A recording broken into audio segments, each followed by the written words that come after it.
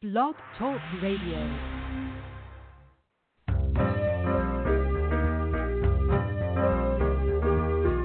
You're listening to Starseed Radio Academy, empowering Starseed to better serve the planet.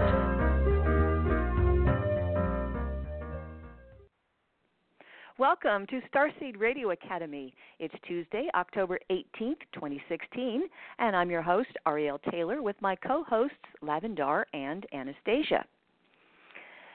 Dr. O'Brien is our special guest this evening, and he is a world expert on gluten and its impact on your health.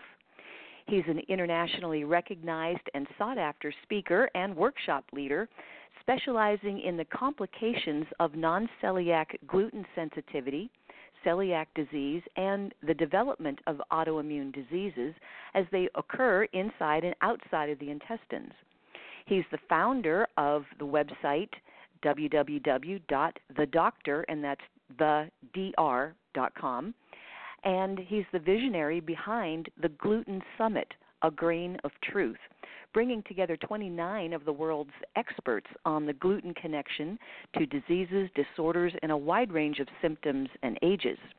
You can find more info on that at theglutensummit.com. Dr. O'Brien is considered the Sherlock Holmes for chronic disease and metabolic disorders. He's a clinician par excellence in treating chronic disease and metabolic disorders from a functional medicine perspective. He holds teaching faculty positions with the Institute for Functional Medicine and the National University of Health Sciences. He has trained and certified tens of thousands of practitioners around the world in advanced understanding of the impact of wheat sensitivity and the development of individual autoimmune diseases. His 2016 critically acclaimed groundbreaking book, The Autoimmune Fix, outlines the step-by-step development of degenerative diseases and gives the tools to identify our disease process years before the symptoms are obvious. Well, we would like to thank Tammy for hosting the switchboard this evening for those who may have a comment or question for Dr. Tom. And if you'd like to chat with like-minded people, we have an online Starseed community at starseedhotline.ning.com, and it's a safe place to connect with other Starseeds, thanks to Tammy's dedication and help with our forum. The toll-free number for starseedhotline.com is 888-881-0881. The Stage 1 Starseed confirmations are based on Lavendar's discovery of star markings and your natal astrological chart, and the Stage 2 session is a one-on-one phone session available with Lavendar, Anastasia, or myself. For those who need healing of any kind for yourself or your pets, Tammy's powerful remote sessions will help. And if you have a birthday coming up, you don't want to miss out on your 10 hours of power, you can find out when that happens by requesting your solar return timing. If you want an interpretation of that, make sure you order it at least 2 or 3 months ahead of time. So first this evening, I would like to introduce my co-host, and with the Starseed News, here comes Anastasia. That was a little backwards, wasn't it? That was great. It's always good. Good evening, Starseed listeners, Ariel, Lavendar, and our guest. It's just great to be with you tonight. So, man, there's just a lot of stuff happening. So let's talk about the sun. All sunspots right now are quiet and stable, and solar activity remains very low. We have come through, however, a storm of solar radiation that has caused a great deal of talk about auroras in the upper latitudes in the last few days. Some of the pictures on the internet have been gorgeous. Lime green mixed with hot pink. They've been fabulous. A lot of nitrogen in the air. They say that's what's causing the pink to appear with the green. So anyway, that's going on up north, and in the meantime, tomorrow, the 19th of October, a European Space Agency probe named Schiaparelli will parachute to the surface of Mars following a fiery plunge through the atmosphere. Now, this probe was launched from Earth last March, and it hitched a ride to Mars on board the Trace Gas Orbiter, which is a satellite that will spend the next few years scanning the red planet for chemical signs of life, especially what they call biogenic methane. Now, you know, I try to follow this news closely, but a lot of times things slip through for me, and I just got to thinking, they have sent a satellite up around the Mars to scan it, a satellite. I'm going to have to check on that, guys. That's really intriguing. I thought satellites were kind of confined to our upper atmosphere, so not beyond our atmosphere, our planet, I should say. So I don't know. What do you think about that, Ariel? A satellite orbiting Mars. It can orbit any planet that's got gravity. I guess that's true, but that's a long way.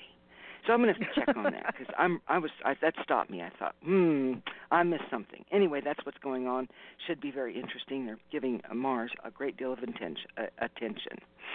And also, out of some news about astronomical research, physicists have found that the universe could contain 2 trillion galaxies. That is a lot if you think about it. And I got to thinking about that, and I thought, it's probably a lot more than that. But anyway, they're very impressed because astronomers have long wondered how many galaxies might exist in the universe, and they have found that it's probably a staggering 2 trillion.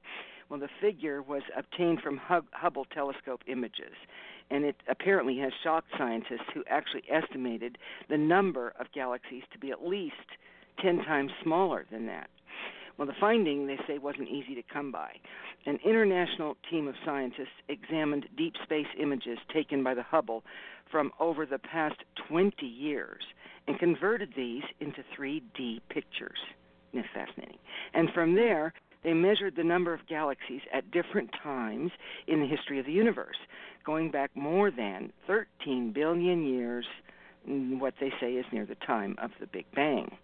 Now, the researchers also concluded that there must be 90% more galaxies in the observable universe that are just too faint and too far away to be seen. Wow. I'd always thought of it as an infinite, but nevertheless, that's just a lot. Think of all those galaxies, and what does galaxy contain but lots and lots of planets and lots of opportunity for life. Anyway, there has been a rare tornado that hit Manzanita, Oregon. I've been up there. Interesting little place. That's right. 2 tornadoes struck the Pacific Northwest on Friday as a major storm system closed in on Oregon and Washington State. Now, the National Weather Service in Portland later rated the twister an EF2. It did some damage in Manzanita. And that second tornado, it was spotted in Oceanside. So that's pretty rare for that part of the country. Very rare, actually.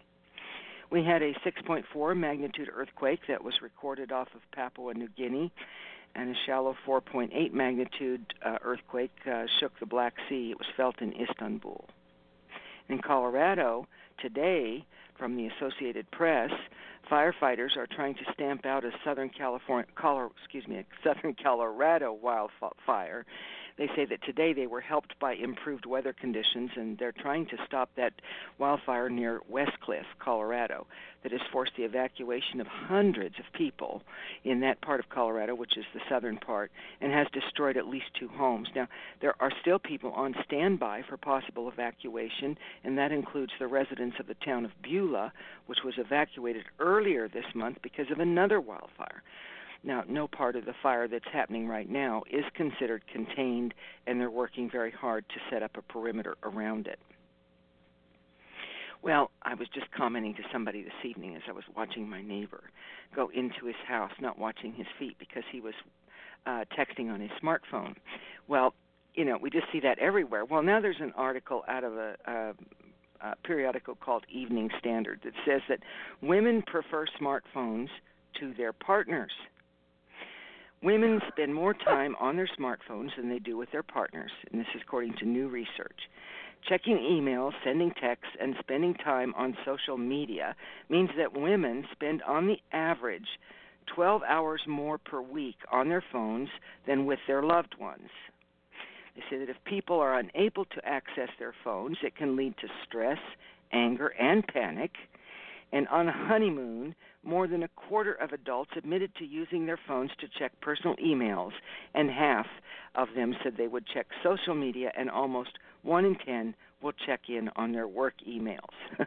Now, interestingly enough, this study was done by Bausch and Lomb contact lens manufacturers, and this company found that a fifth of those who took part in their study would find it harder to do without a phone for a week than their partners. And psychologists are saying that all of this interaction and addiction with our digital devices creates problems for our eyes. More than half of the people that use digital devices say that their eyes feel tired and they have eye symptoms at the end of the day. So there we have it. Interesting, though. And this is an interesting story as well. I like to share what's interesting with you. There's something called a taste buddy. What is that? Well, it's a device designed to trick your brain into thinking that broccoli tastes like chocolate. Oh, gosh. Kidding. Yeah, no kidding. They say that bland food will soon be a thing of the past after scientists have invented a revolutionary new device which completely alters our sense of taste and may prove to be a breakthrough in the fight against obesity. So you don't want to reach for that chocolate bar, you just use this little device on your broccoli and presto, bingo bango. British scientists are on the verge of making broccoli taste like chocolate and tofu taste like steak. And researchers at London's City University have built a prototype for their device. They've called it the Taste Buddy, as I've already told you, and they say it uses a low-level electrical current to trick your taste buds. That is just amazing. Okay. I can't believe that's healthy for you. Well, no, but I mean, we're going crazy with our electric stuff, aren't we? With our devices and our gizmos and our gadgets. It's really something. When are they going to come out with what they used in Star Trek, a replicator? That's what I want to know. We have 3D printing, but I don't know that you can use that to make food. Maybe you can. I don't think so. Anyway, one of these days I'm going to be reporting to you about the replicators. Betcha. Well, researchers have identified a chemical that has the potential to postpone aging and neurodegeneration. They've identified a key factor in the aging process that they're saying could one day lead to longer lives. And how did they discover this? Well, don't get grossed out, but they did a study on mice and roundworms. And they found that adding a chemical known as coenzyme NAD+, postponed physical aging and extends the subject's lives, in this case, mice and roundworms. Now, it was thought that these effects will be seen in humans as well and could even help to prevent illnesses such as Alzheimer's and Parkinson's. Now, the study came from the University of Copenhagen Center for Healthy Aging and the American National Institute of Health. And they say that adding NAD+ delays the aging process of the cells and halts mitochondrial damage. And it said that, again, they think that it's going to have major implications in human aging, and that links two leading theories, DNA damage accumulation and mitochondrial dysfunction. So they're working on it. Maybe we will live to be 400 years old someday, but that is how science is approaching that. Not with consciousness, mind you, but in the scientific way. So we'll see where that takes us. Very interesting. And most of our Starseed listeners, if not all of you, are interested in herbs and supplements and things like that. So I wanted to share this with you. Some of you out there may be familiar with Kratom. And the DEA has done something stunning. In fact, it's been a stunning reversal, they say. The DEA has withdrawn its proposal to ban Kratom and temporarily suspended efforts to make it a Schedule I drug. Now, this move comes after an impassioned Internet-based protest by a group of advocates and activists who contend that this Southeast Asian plant has tremendous medical value. Now, while not a permanent ruling, they say the reversal is extremely unusual for the government agency, which is known for aggressive enforcement of its drug policies. In fact, the DEA spokesperson said that the public reaction fueled their decision. He said, this was eye-opening for me personally. I want the Kratom community to know that the DEA does hear them. Our goal is to make sure this is available to all of them. It's very odd, everybody. Well, the suspension now is going to allow for an extended timetable for public feedback and further analysis, and this will include an evaluation of certain chemicals in Kratom, which I can't pronounce.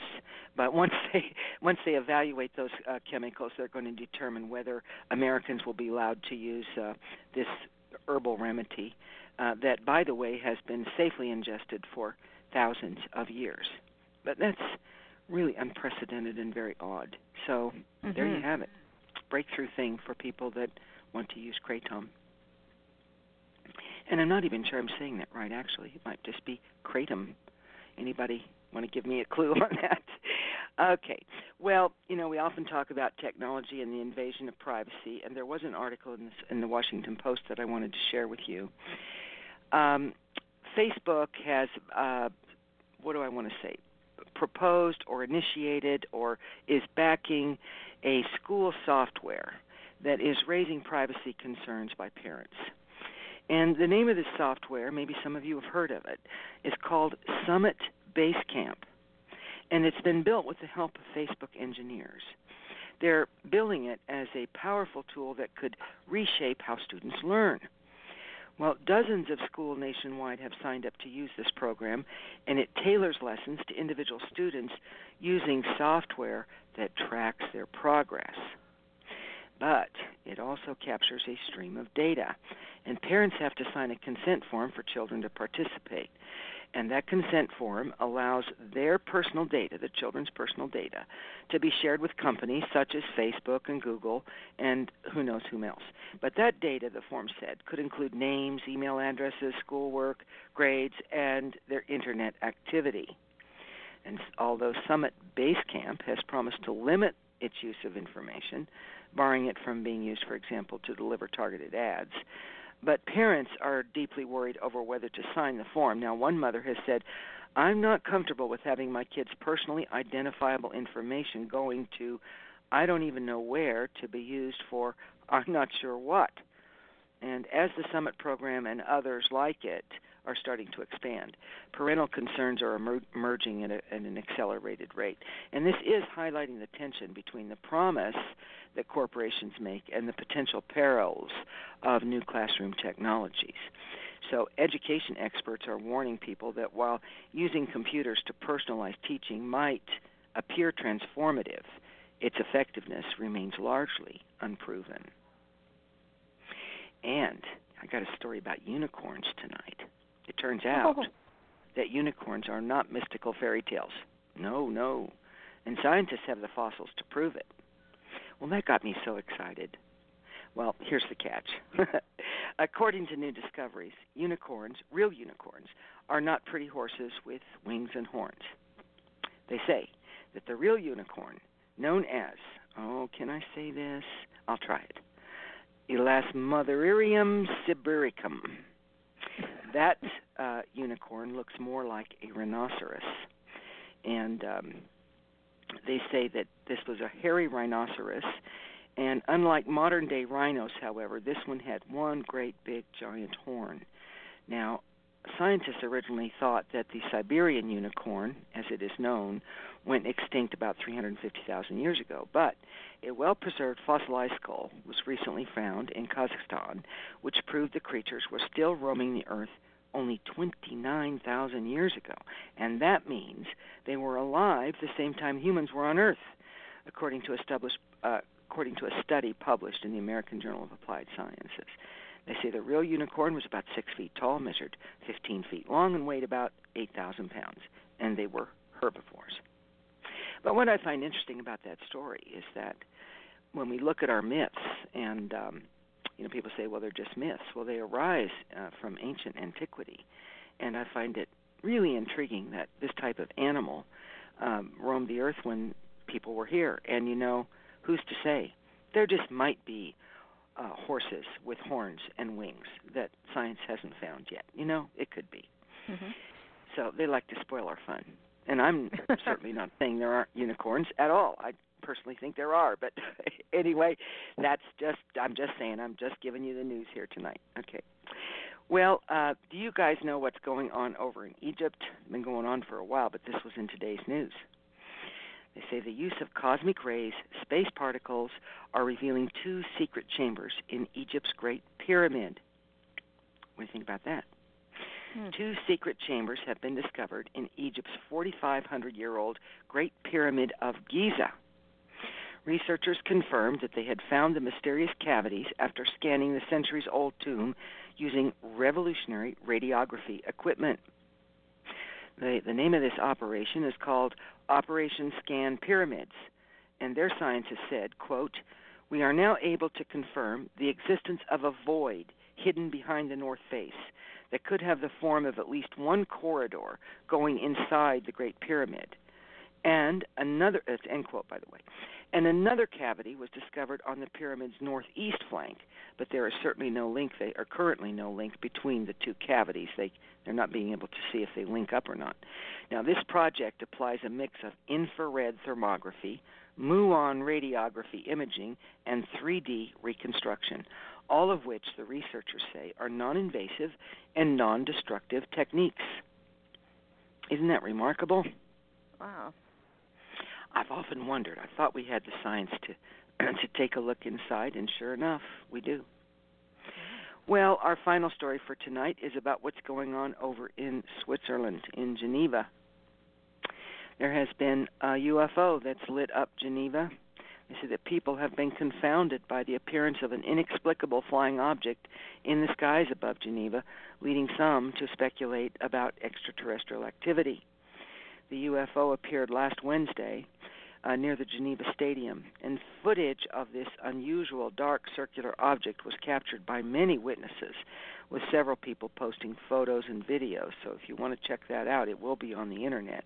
You might be able to find that on Facebook as well if you're into Facebook. Everybody was surprised. People were saying, everybody sees this the same as me. It's completely crazy.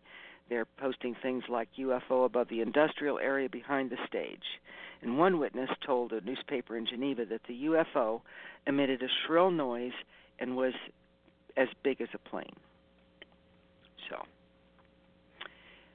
I tell you, people see things and they're blown away, but there they have it. It's right there. Take a look. Right in front of you. Right. So that's it for tonight's news. It's going to be a really tremendous program. I was just talking to somebody just yesterday about gluten sensitivity, and I think this is a topic for our time, I'll tell you, particularly with the increase in autoimmune disorders and problems that people are having. And in my work, I just see increased poor health. So this is a great service for this guest to come on and talk to us tonight, and I hope that we can at some point in the future rebroadcast this. I think it's really good stuff to know. A lot of Starseed are real hip to this, but, you know, there's always more to learn, and I sure want to hear what he has to say. Well, so I'm going to turn it over to you, Ari. Okay. Yeah. Thanks I so know much you will. for the Thanks so much for the Starseed news, Anastasia. We certainly appreciate it. Yeah, we'll be together next week. That's right. So right now I am going to first get Lavendar's mic open, and then our guest, Dr. Tom O'Brien. Get your mic open. Okay. Well, Dr. Tom, welcome to the show. Thank you very much. It's a pleasure to be with you. We're so happy that you're here. Lavendar is going to lead it off for us, so Lavendar, take it away. Well, Dr. Tom, we're so happy that you're bringing this information to our Starseeds. So let me ask you, how did you get involved with this autoimmune condition? What was it that stimulated you to go in this direction?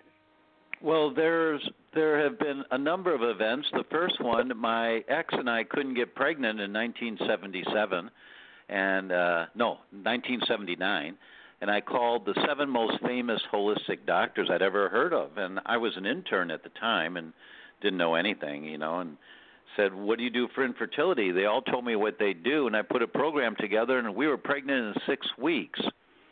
And my neighbors in married housing, we lived on campus at the time, they asked if I'd work with them, and they had been through artificial insemination and nothing had worked. So I said, well, you know, I don't think it'll hurt you, sure. They were pregnant in 3 months. So before I came out into practice, I was hot to trot to help every couple get pregnant, everyone that I could, and we've helped hundreds and hundreds of people over the years. And I found that, there's not much in medicine that's all or every, but this is an every. Every woman or man that had hormone imbalances or hormone dysfunction, every single one of them had foods that they were eating that they didn't know were bad for them. Food sensitivity, sometimes allergies, sometimes not, but every single one of them. And when we'd identify the foods that were giving their bodies problems, it just didn't make their stomachs sick, so they didn't know when they ate it that they were getting a problem. Every single one of them, when you get those offensive foods out, they start functioning better. We all know that every disease at the cell level, every disease is an inflammatory disease. That means that the cells are on fire. So the first rule of thumb is stop throwing gasoline on the fire. So you have to find out what the fire is for you as an individual. And the most common food we found people sensitive to was wheat. Second most common was dairy, and this was back in 1979, and our daughter was born in 1980, and she just had a little girl. My first grandchild was born 3 months ago, and so, life continues. And but that was 35 years ago. So let me ask you, what is the test that do you do an allergy test? Do you scratch on the arm and put that sensitivity there, or how do you find when a person's sensitive to food? Well, that's a really good question, and over the years, the only test for a wheat sensitivity has been a test that looks at one component of poorly digested wheat. This is how we have to take a step back to get this one. Mrs. Patient, this is how I say it to patients. Mrs. Patient, proteins are like a pearl necklace. Hydrochloric acid, that's made in your stomach, undoes the clasp of the pearl necklace. Now you have a string of pearls. And our digestive enzymes act like scissors to cut the pearl necklace into smaller clumps of the pearl necklace, smaller and smaller and smaller, until you cut the clumps into individual pearls of the pearl necklace. Those are called amino acids. When you break down the proteins into amino acids, now they're small enough to fit through the cheesecloth. There's a cheesecloth on the inside lining of your intestines. So when you eat food, those big clumps of food, because you don't chew well enough, those big clumps of food can't get into your bloodstream. They've got to be broken down by the enzymes into really tiny little molecules. And it is the cheesecloth that prevents those the clumps of food from getting into the bloodstream. So the problem with wheat, and Harvard just published a study on this last year, is that no human has the ability to break down the pearl necklace of wheat. No one does. That the best we can do is to break it into clumps of pearls. We can't break it down into the individual pearl necklace. The clumps of pearls are called peptides, and they're too big to get through the cheesecloth.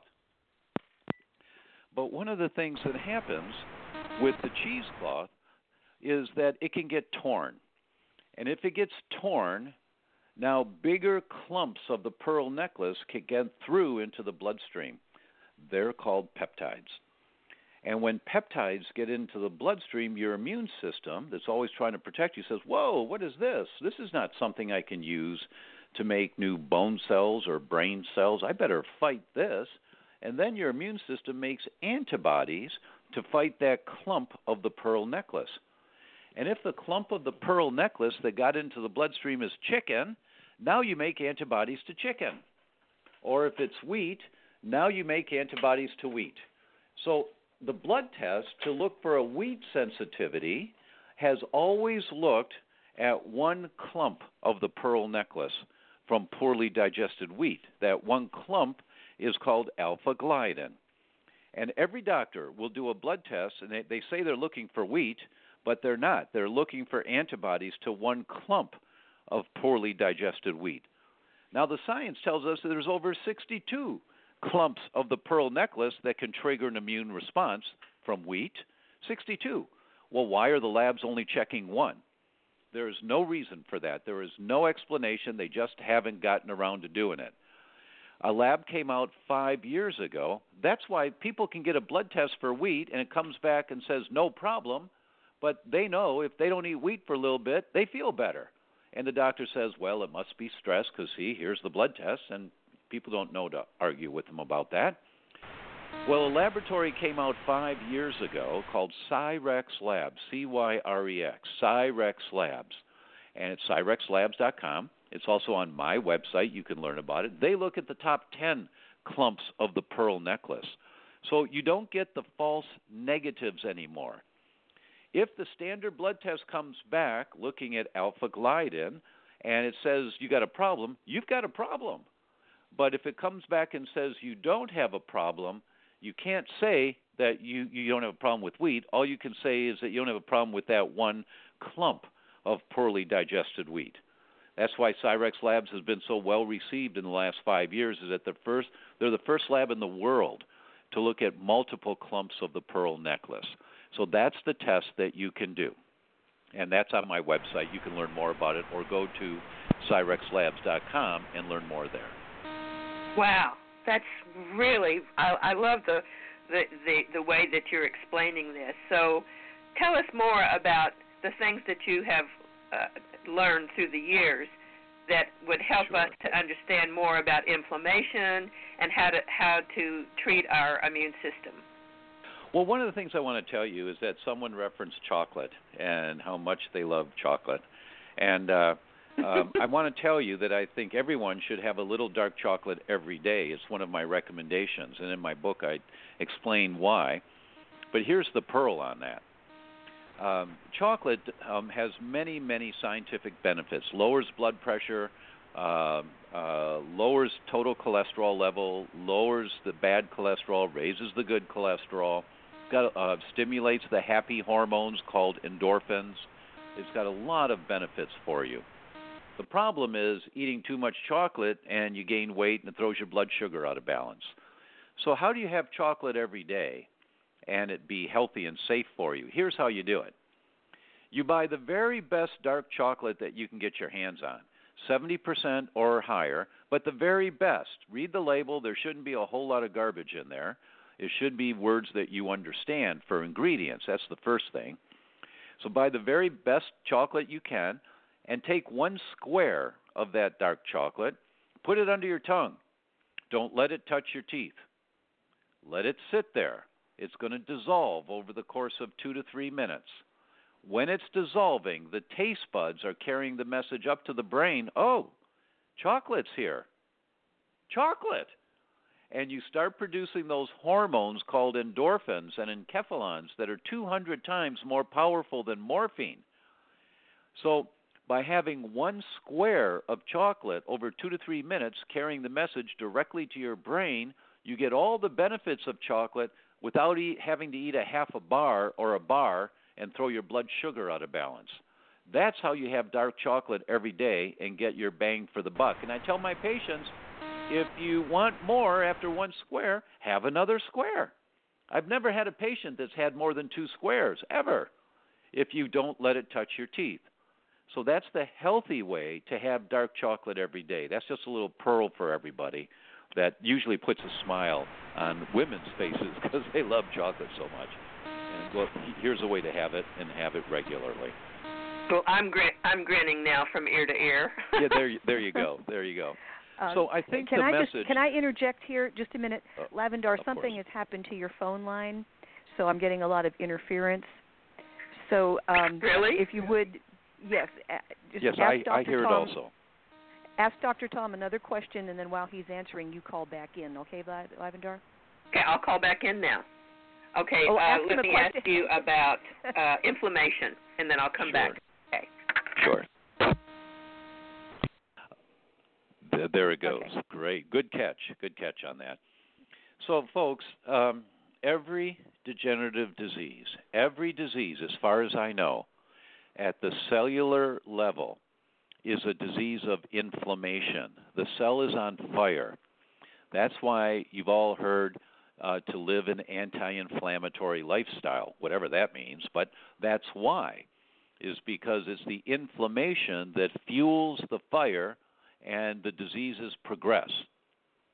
So the first rule of thumb in wanting to be healthier, the first rule of thumb, because what you have to find out, is it your kidney cells or your brain cells that are having the problem, and is it gasoline or kerosene?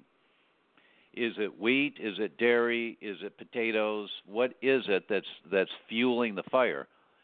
And once you find out, the rule of thumb to reverse diseases, I don't care what disease it is, the rule of thumb is stop throwing gasoline on the fire. You just have to find out where's the fire coming from and where's it manifesting. So someone comes in with skin problems. I'm going to give you the example of a 16-year-old girl, and mom brings her in to the doctor because she's gotten acne, and it's gotten worse in the last year, and she's all upset because, a young teenage girl and her skin's not looking good. So most doctors would immediately want to give some antibiotic to clean up the skin, to make the skin look a little bit better. Rarely does that work permanently or completely, but it usually helps a little bit. And so the patients will take it because it's helped a little bit. But if the doctor were to take a full history, they would see that child, I'm going to make this up, but I've seen it so many times in my practice, that child was not born by natural childbirth. That child was born by C-section. When a child is born by C-section, they don't get the good bacteria in their gut to start life off with. The bacteria that they get in there, because they don't come down the birth canal from mom, the bacteria that they get is the bacteria that's in the hospital delivery room. Whatever that bacteria is that's in the air and on the surface of the people that are helping with the delivery.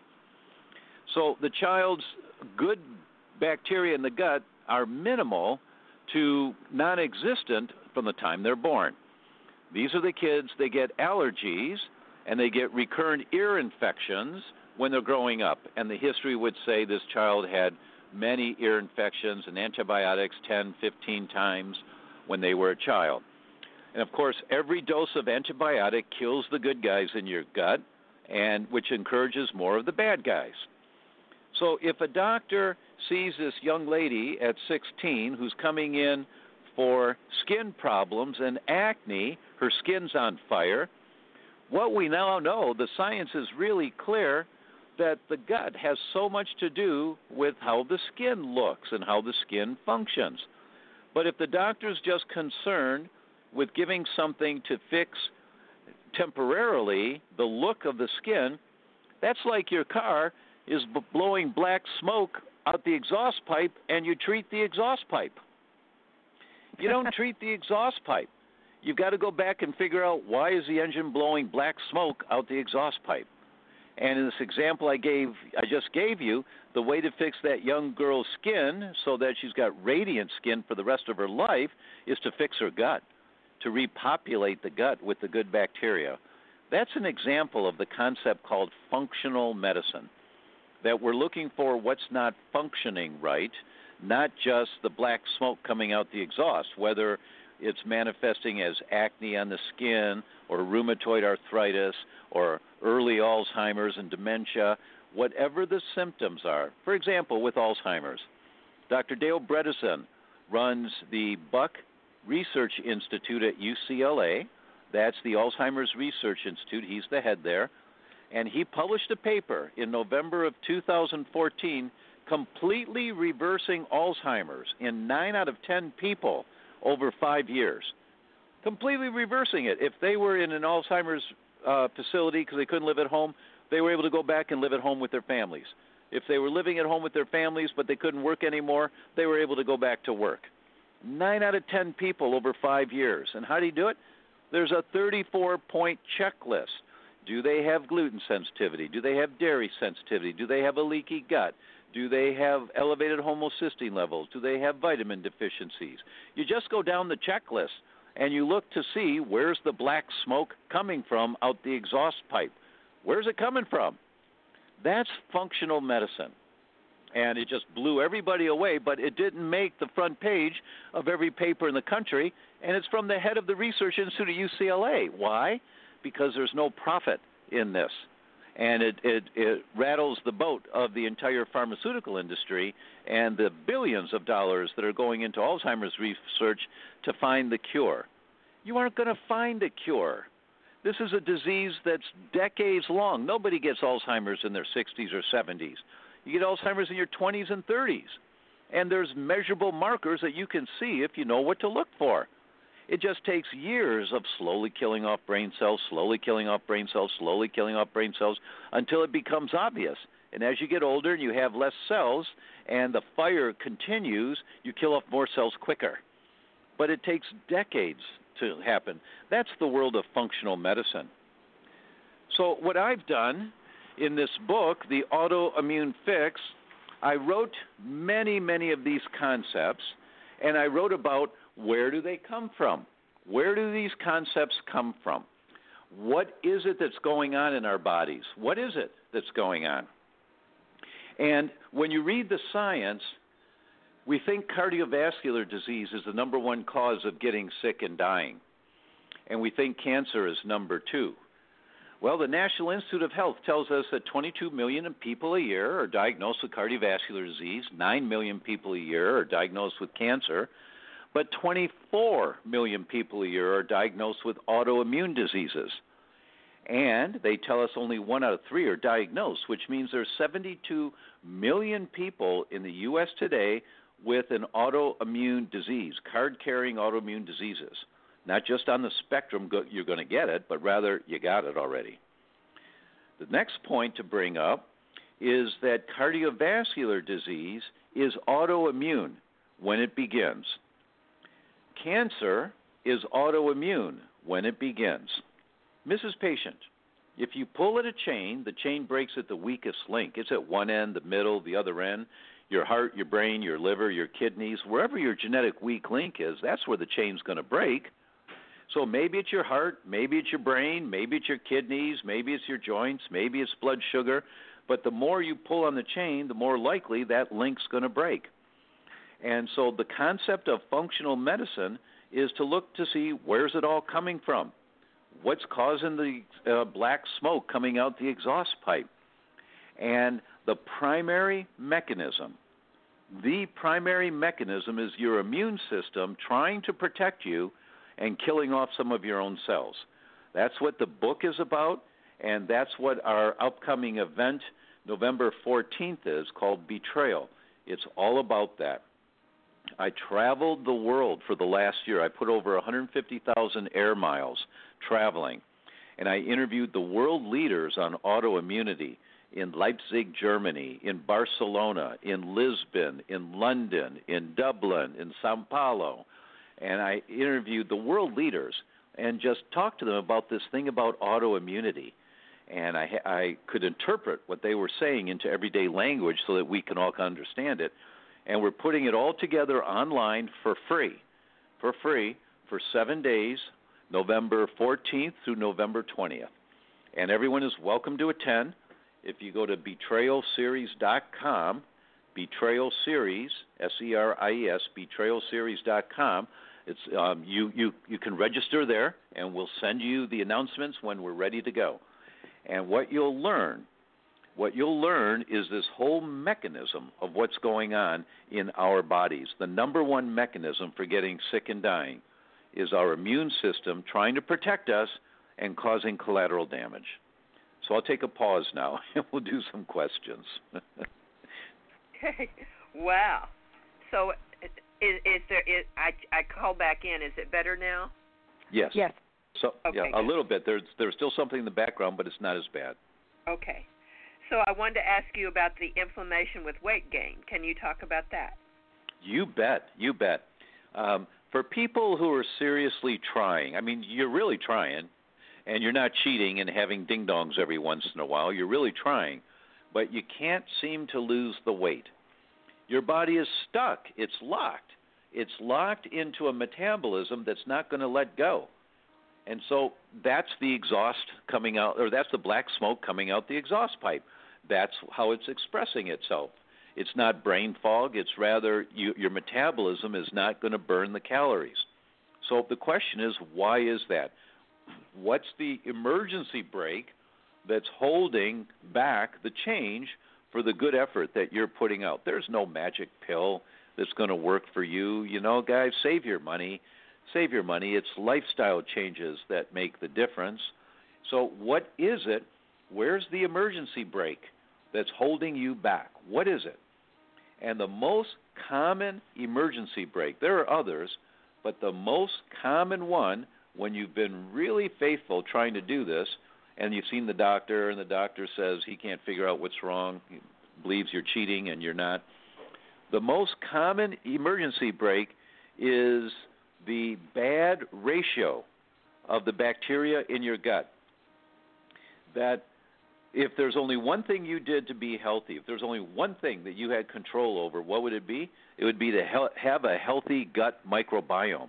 Nothing is more important. For example, for every one message from the brain going down to the gut to tell it what to do, there are 9 messages from the gut going back up to the brain to tell it what to do.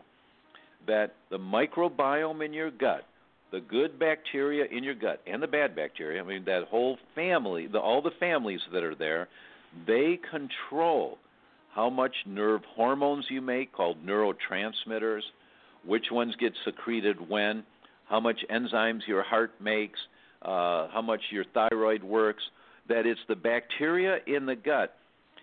Some of you have heard that we have just about the same number of genes as the earthworm.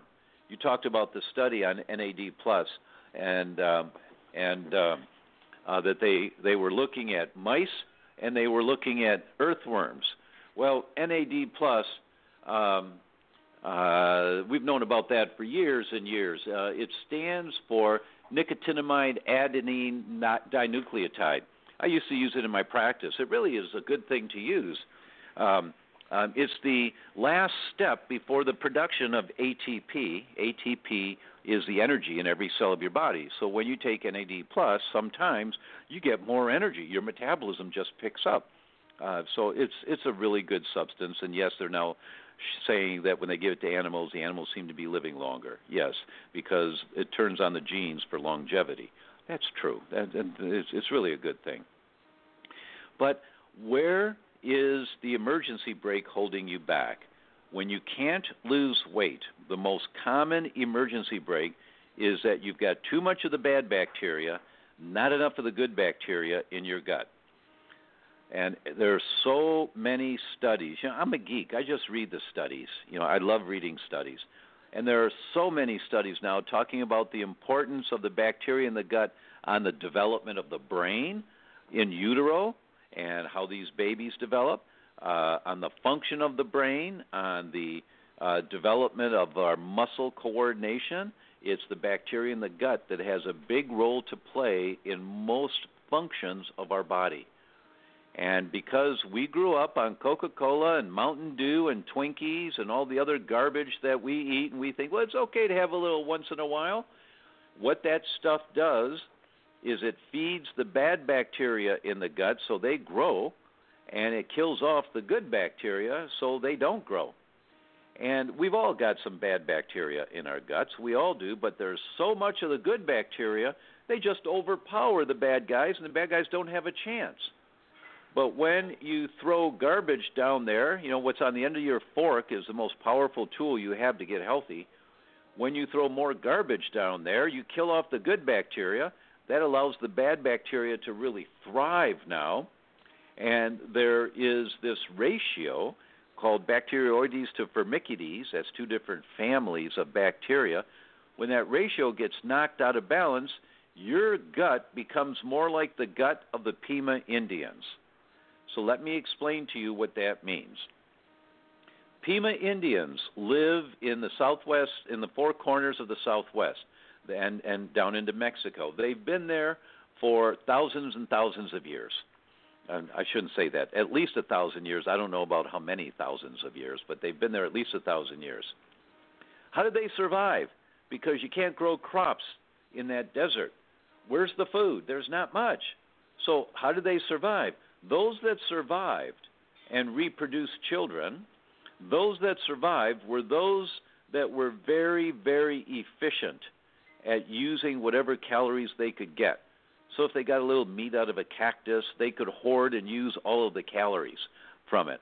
Whatever they got to eat, they had, and who controls the calorie utilization? It's the bacteria in your gut. It's a family of bacteria called the Firmicutes family. So those that survived had high levels of Firmicutes, so they could hoard the calories of everything that they take in. Those that didn't have good bacteria ratios in the gut for survival, they died and they didn't reproduce. But those that survived and reproduced, it's always through the mother's lineage that the bacteria goes to the next baby. So they had high Firmicutes, and then the babies were born, they had high Firmicutes, so their bodies would utilize calories and high efficient at utilizing calories, and they survived. Now fast forward to the 1920s and the 1930s. Now here comes the U.S. government and putting this tribe of Indians on reservations down in the Four Corners or wherever the reservations were.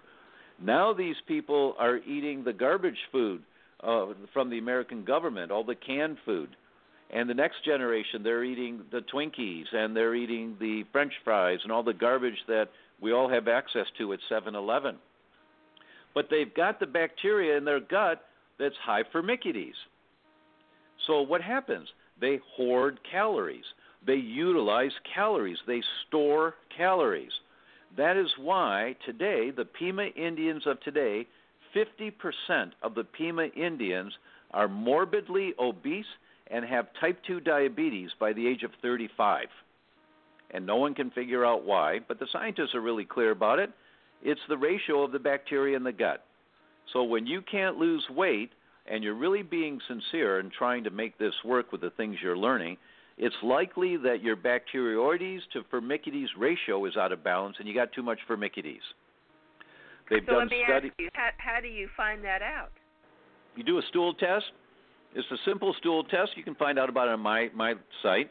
Or many doctors, many functional medicine doctors do these stools. You just do a simple stool sample, set it in. We look for the bad bacteria. We look for the good bacteria. We see are there markers of inflammation in your gut.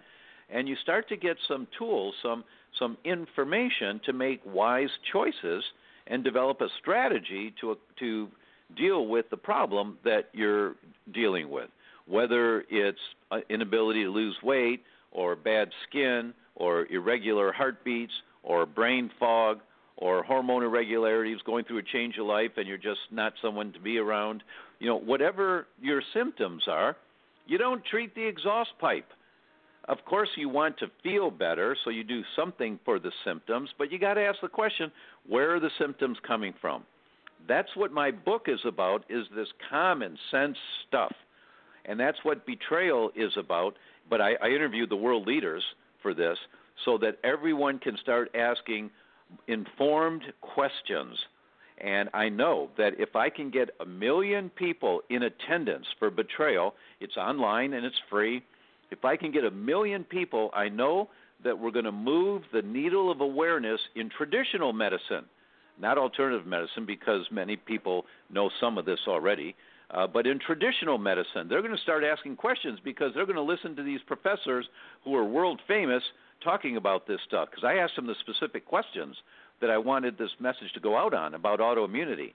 And when you hear Professor Yehuda Schoenfeld from Tel Aviv University in Israel talk about why vaccines sometimes are a problem, and he says, Dr. O'Brien, I am very much in favor of vaccinations. Let me be clear. They save millions and millions of lives. However, if the person has HLA-DRB1, that's a gene, and 30% of the population has that gene. If a person carries HLA-DRB1, they are very vulnerable to having a severe reaction to the vaccination. So with those people, caution is advised in how quickly and how many vaccines you deliver at one time. Perhaps you apply the vaccines at a slower pace so their body can adapt. Perhaps. But if you don't check, you don't know. But that's why 1 million kids a year, that's one reason why 1 million kids a year are now diagnosed with autism in the U.S. 1 million kids a year. Yes, vaccines are a contributor to this problem. There's more to it, but it's those kids that have HLA-DRB1 that are very high risk with the vaccinations they receive. Wow, you have just really set a huge thing here. I mean, that is just awesome. I wanted to ask you about things to put in your stomach, like, is kombucha, does it put the good stuff in? Kombucha is an excellent fermented vegetable. We've all heard that yogurt's good for you. Well, maybe.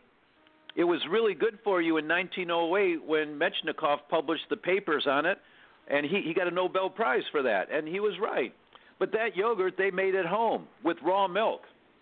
What people don't tell you is that, you buy yogurt in the store, and it says on the label it's got 10 billion colony-forming units on it, and I'm sure it did when they made the yogurt, in the manufacturing facility.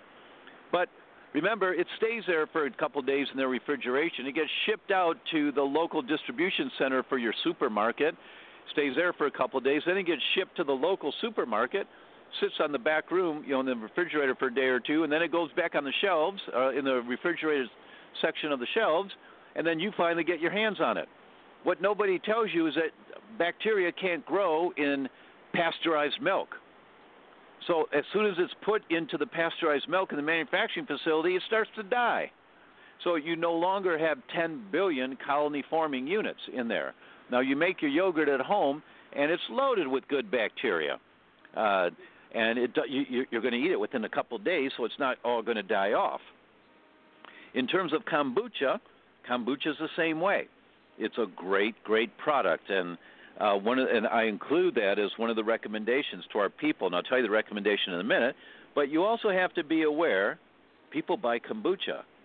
Manufacturers say, hey, people buy kombucha. Let's make kombucha. So we have Pepsi-Cola now making kombucha, or Coca-Cola now making kombucha. They bought the companies, and they're now making it, and you know for sure they're trying to cut their costs, so they have higher profit margins.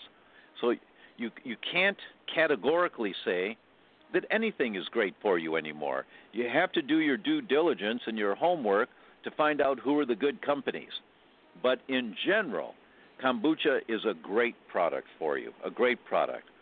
So here's the recommendation that I give to people. Mrs. Patient, 3 things you're going to do every day. 3 things. 1, you're going to go to Whole Foods or any other natural food store and buy 5 different types of fermented vegetables. Just make sure they're not pasteurized. 5 different types. It might be sauerkraut. It might be kimchi. It might be curry flavored. It might be fermented beets. It might be Italian flavored. Get 5 different types. Keep them in the refrigerator. Fermented vegetables are producing the good bacteria that live in our guts because it's the fermenting of vegetable fiber that produces the bacteria in our guts. That's why you have to eat lots of vegetables. So when you eat fermented vegetables, they're already producing the good bacteria, so you're inoculating yourself with just abundant amounts of good bacteria. And you switch out the vegetables every day, every couple of days, so that you get different families of bacteria, because every vegetable, when it starts to ferment, produces different strains of lactobacillus or bifidobacterium or actinobacteria. They produce different strains, so you don't just eat sauerkraut every day. You have sauerkraut once in a while. You have kimchi once in a while. You have curry flavor once in a while. You say, oh, I don't like the flavor of that. Well, I don't care if you like it or not. Take it anyway. It's just 1 forkful. It's not going to kill you, and it certainly is going to help you. So, and I shouldn't say it like that, because some people may have an allergy or something, and so that's certainly possible. But the idea is this is not for flavor enhancement. This is to re-inoculate with the good bacteria in the gut. That's number 1. Number 2, go online and go to Google and type in list of prebiotic foods, P-R-E, prebiotic foods.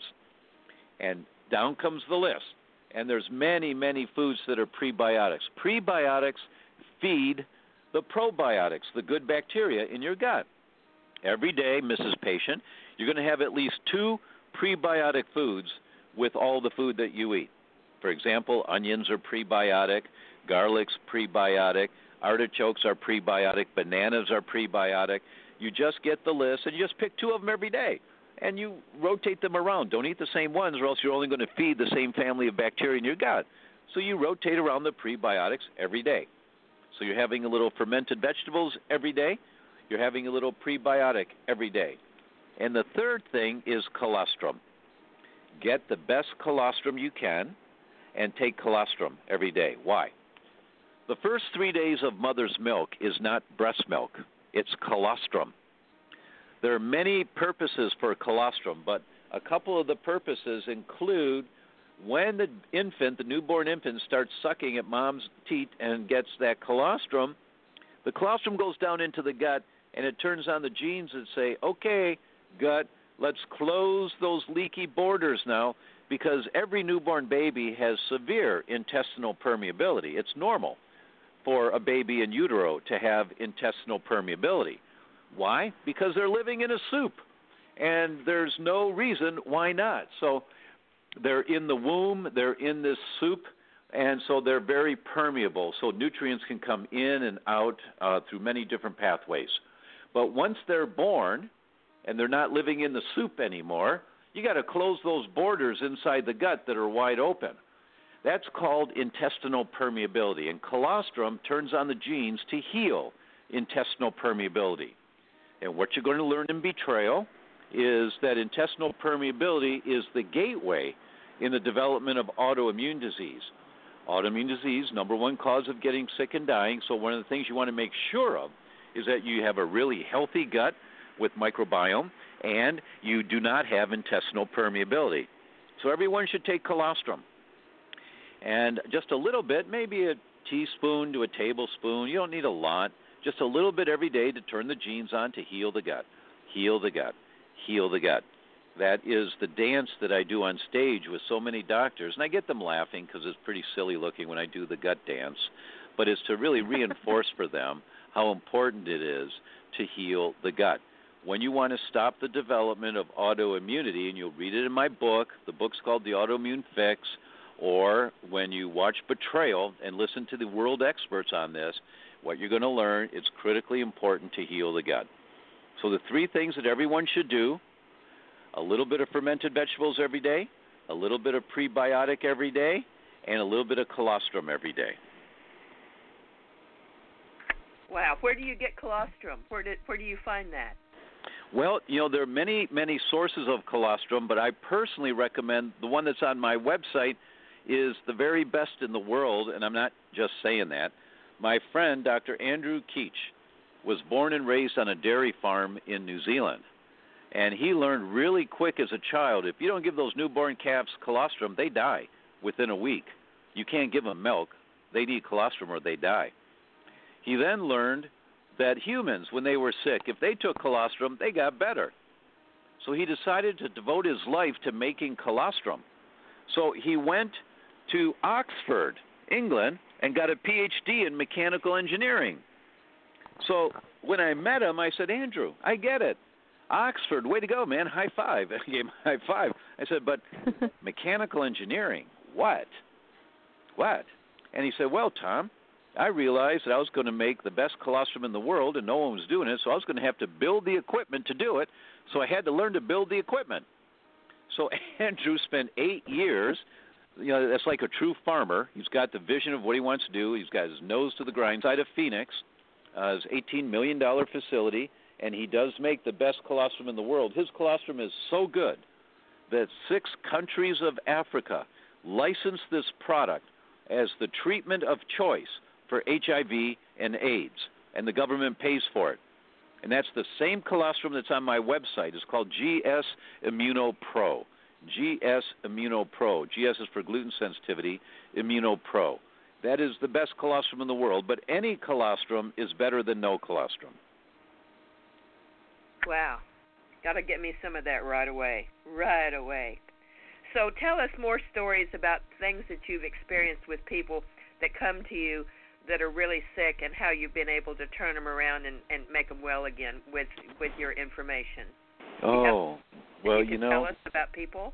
Yeah, if you're sincere and if you're going to be compliant, you're going to get well. Every cell in your body wants to regenerate. Every cell. You have a whole new body every 7 years. Almost everybody's heard that once or twice. And that's true. It's about every 7 years. Some cells are really quick, like the inside lining of your gut is every 3 to 7 days, like the skin of a snake. And some cells are really slow, like your bone cells. They take years to reproduce, but you reproduce every cell in your body. So if your thyroid is functioning, I'm going to make this up. Your thyroid is functioning at a 5.3 on a scale of 1 to 10. When that cell reproduces, you don't reproduce at 10, although your genes say 10. You reproduce at 5.3.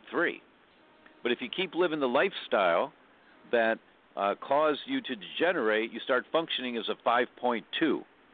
And when that cell regenerates, you reproduce a 5.2.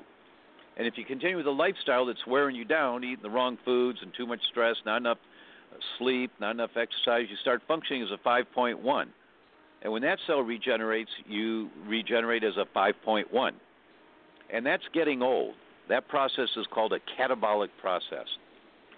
But when you come in and we do some testing and you say, oh, look, you've got this, this, and this going on.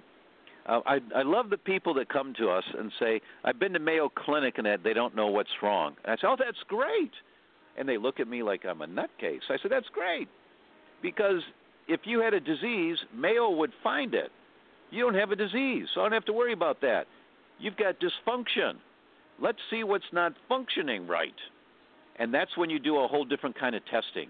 You do a stool test to look to see what kind of bacteria is in your gut. You do a stool test to see, do you have inflammation in your gut? You do a blood test to see, do you have food sensitivities? And you're throwing gasoline on the fire by the foods that you're eating. You look for functional tests, not for disease tests.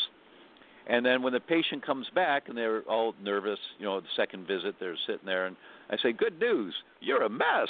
And they start laughing. I say, good news, because we can fix all this. This is all fixable. So you should get better. So it doesn't matter what it is you come in with. It doesn't matter. You got cancer, it doesn't matter. Now, I'm not saying we cure cancer. I'm not making any claims like that. But every single patient should notice within 3 weeks of applying the protocols that your doctor tell you to apply, if they make sense to you to do them, within 3 weeks, you better be feeling better. If you're not, something's wrong. We missed something. And my friend, Dr. David Jones, is the president emeritus of the Institute for Functional Medicine. He's the elder, that has guided so many of us. And David tells the story. When he's in with the patient, he walks into the room, sits down with them, looks at their file and says, well, tell me about those migraines that you had come in with. Patient says they're no better. And he looks at the file and says, now, we talked about doing this, this, and this. Yes, I'm doing that. And are you doing this? Yes. And are you doing this? Yes. How often do you do it? Every day. And he looks at them and he sees they're telling the truth. They're doing exactly what he recommended. They're taking whatever he recommended, changing their lives the way he recommended. He says, excuse me, closes the file, stands up and walks out, closes the door, takes a deep breath, walks back in and says, hi, I'm Dr. Smith. Dr. Jones asked me to come in and see if I could figure out what's going on because he doesn't have a clue. Let's start from the beginning. And he starts over as if it's day one because he missed something. Somehow he missed something. So that's our foundational premise with functional medicine. You better be feeling better in a short period of time. Not that you're healed, but it doesn't matter what you come in with. Maybe it's migraines. Maybe it's seizures. Oh, listen to this. In the Journal of Gastroenterology, they published a paper of children with drug-resistant epilepsy. Now, in order to qualify for drug-resistant epilepsy, you have to have seen at least 2 different physicians, most of them it's 3, and you have to have tried at least 2 or 3 different drugs. and the drugs don't work and your child's still getting seizures. Imagine how nasty that is for a parent. So these children with drug-resistant epilepsy, 50% of these children with drug-resistant epilepsy go into complete remission on a gluten-free diet. 50% of them. How come our neurologists don't know this? Because it's published in a gastroenterology journal, and neurologists don't read gastroenterology journals. They read neurology journals. So they don't know this. That's the kind of thing where you have to get out of a discipline, a specialty for the disease you have, and you want to see someone that takes a step back and looks at the big picture. That's a functional medicine practitioner. And you can find functional medicine practitioners at the website functionalmedicine.org. And then you look for someone that's certified in functional medicine. They've got a little search engine thing, to help you find somebody. That it takes 3 years after you get your medical degree or your chiropractic degree or your osteopathic degree or your acupuncture degree, 3 more years of study, and then you take the test to get certified in functional medicine. So that's how you do it. So in terms of case studies, there are so many.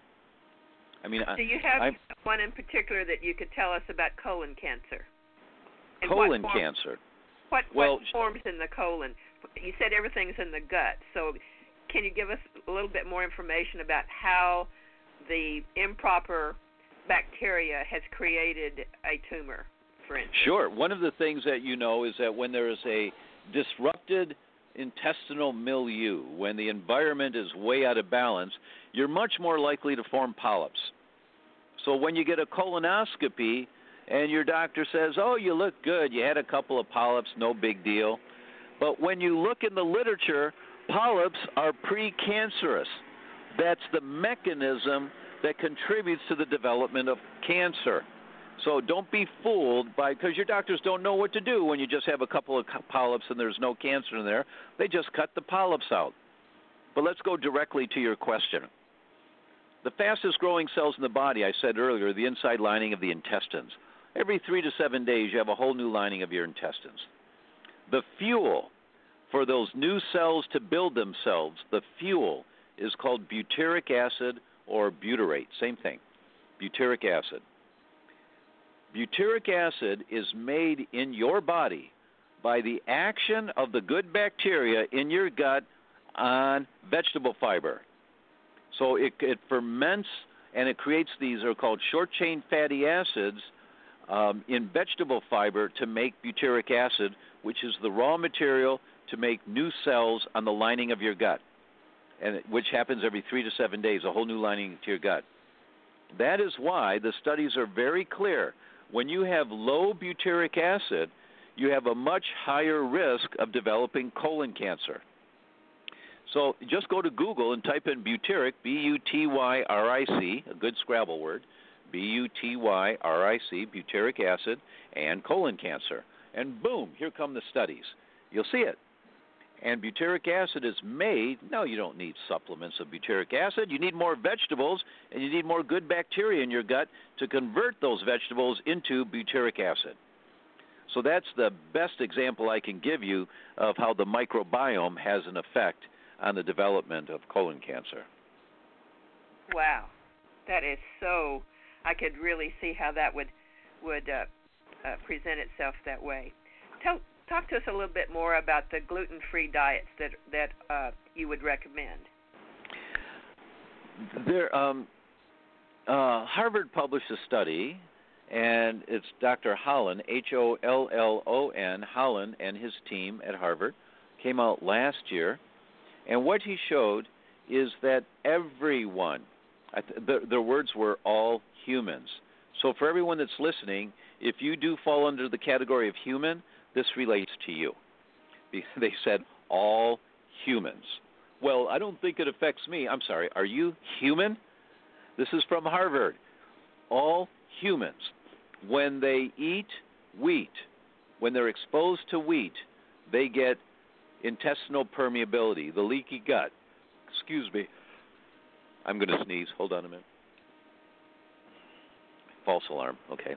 All humans get leaky gut whenever they're exposed to wheat. Everyone, this happens to. So getting wheat out of your diet is the prerequisite to getting a healthier gut.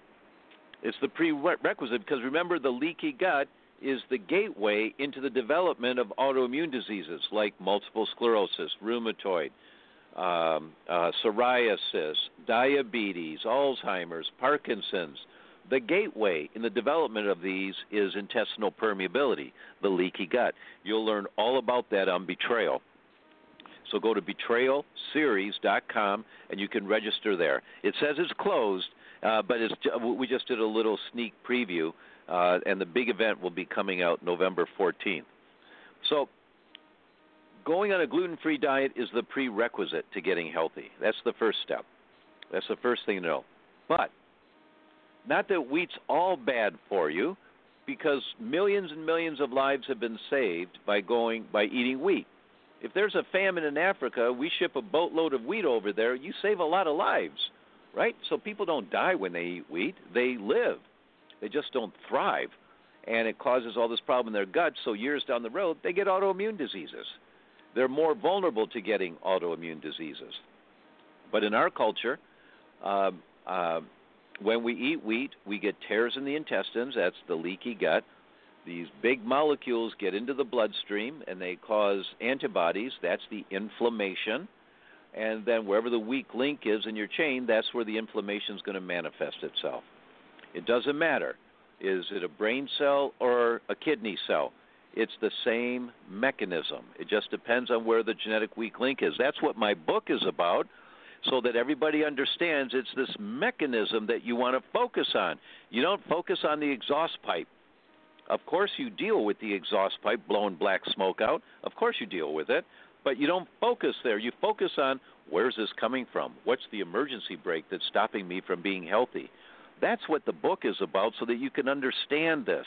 And when you understand just these big picture ideas, then you start asking more detailed questions of your doctors and of your health practitioners, and you start reading a little bit. I recommend that everyone, here's the premise. Base hits win the ball game. Stop going for home runs. As a culture, we want the quick fix. Give me the pill. I want the cure. Where's the pill? There is no cure. A cure means your symptoms go away, all the markers of the problem, like blood tests and urine tests, all the markers go away, and you can do whatever you want. There is no cure. You can get remission. Remission means your symptoms go away, all the markers of a problem go away, and as long as you live the lifestyle that's gotten you the benefits that you've got, you're going to be fine. And if we wake up and start realizing that that's a rational target, is to go into remission and stop dreaming about a cure, you're going to make headway. You're going to make a lot of headway. I mean, this whole thing about run for the cure, and, there is no cure. How can you possibly get a cure for cancer? There's great treatments that help extend life, of course, but if you can prevent the development of cancer, isn't that much better? So in the midst of contributing to our cancer research centers, ask the question, where does this come from? Well, we don't know. Well, yes, we do. Right now, there's 250 pounds. I'm not exaggerating. This is the exact statistic. You'll hear the experts talk about it on Betrayal. 250 pounds of toxic chemicals per person per day being imported into the United States. 250 pounds per person per day. If there were 10 people listening to this, that's 2,500 pounds of toxic chemicals per day for the 10 people listening. If there's 100 people listening, that's 25,000 pounds per day. If there's 1,000 people listening, that's 250,000 pounds per person per day being dumped in the U.S. every single day. We didn't have this 30 years ago. This is what's killing us, is the toxic environment we're living in. And unfortunately, because of all of these massive toxins that nobody has to prove they're safe, rather these corporations have gotten our crooked politicians to vote and pass laws that say we have to prove that they're not safe. Well, in Europe, those things aren't allowed in. They have to be proven safe first, so lots of those chemicals, there's no GMO in Europe, and that's why. You have to prove they're safe. In the United States, we have to prove they're not safe. And they're dumped on the market until we can prove they're not safe. That's what the legislators have passed. But it's 250 pounds per person per day, and this toxic stuff accumulates in their bodies. The average baby born today has 183 toxic chemicals in their bloodstream at birth. I'm not exaggerating. This is the science. 183 toxic chemicals at birth that affect brain function and nerve function and heart function and kidney function. And do we wonder why 1 million kids a year are getting autism? This toxic world, so that minor toxins, most of the food sensitivities are minor toxins, but they're gasoline on the fire once you've crossed a line. That's why the first thing you do is you make sure what's on the end of your fork is safe for you. Then you ask questions like, where else am I throwing gasoline on the fire? That's how you do this. And the result is that you start to get healthier within a couple, 3 weeks. Wow, that's wonderful. You know, several years ago, I heard about something that happened in China 500 years ago. There would be lanterns put on a doctor's house if a person didn't get well, and the only way the doctor could get paid is if the patient got well. Then they could be paid. That's right. I love that system. Like, I love that system when I heard of it. That's right. Well, this has been just illuminating energy tonight. I know that all of our listeners are really just hanging on to every word that you have to say. But at this time, I see what time it is. I need to pass you over to Ariel, who has our switchboard. And if there's anyone that wants to call in and talk to you, now's the time to do it. So, Dr. Tom, while they're doing that, I'd like to say a couple of things. I'd like to ask everyone, please buy my book. You know, it's on Amazon for $16 right now, and they're selling it at a discount because it's generating more traffic to them because people are buying it. Now, and here's the reason why I ask. If I sell enough copies, and I don't know where that number is, but when we sell the right number of copies, we get on the New York Times bestseller list. When I'm on the New York Times bestseller list, I'll get invitations to speak on Ellen's show and Oz and things like that. So it's the calling card to get the invitations that your book is of value and let's give you a national audience. I need to get this message out to the world. So Absolutely. Even if you don't read books, please spend $16 and buy the book just to help. And then if you read a little bit of it, put a comment there on Amazon. Like when you bring the book up, scroll down and there's a section to put comments. The more comments that occur, I'm told the New York Times team looks at the comments on Amazon and Barnes & Noble, so that the more comments of, wow, this is really remarkable, which I think it is. I think you'll see it's like what I'm talking about here, that the more comments there are, the more likelihood I'm going to get that designation of an NYT bestseller. That's when they give you the stamp. That's like the Good Housekeeping seal of approval, you know. They're saying this is a good book. And that should open up the invitations to the talk show. So I'm just not. And I've been reading I'm on not this going to hold book for back. the past... I just need to ask for that. Yeah, well, I've been reading on this book for the last 2 weeks, and absolutely, I encourage all of our listeners to pick up a copy because it can change your life. It has really opened my eyes to the way that I've been eating and what's been happening with me. So I want to thank you personally for helping change my life, Dr. Tom. Thank you so much. That's really nice to hear. Thank you. Well, I'll be calling you later this week, and we'll be talking later in the week. But right now, I'd like to have you talk to Ariel, my co-host. Okay. Good night to you right now. Okay. Well, I am just spellbound because you not only have the information, but you use metaphors and analogies so that the common layperson really gets it. And, yes. And I so appreciate that.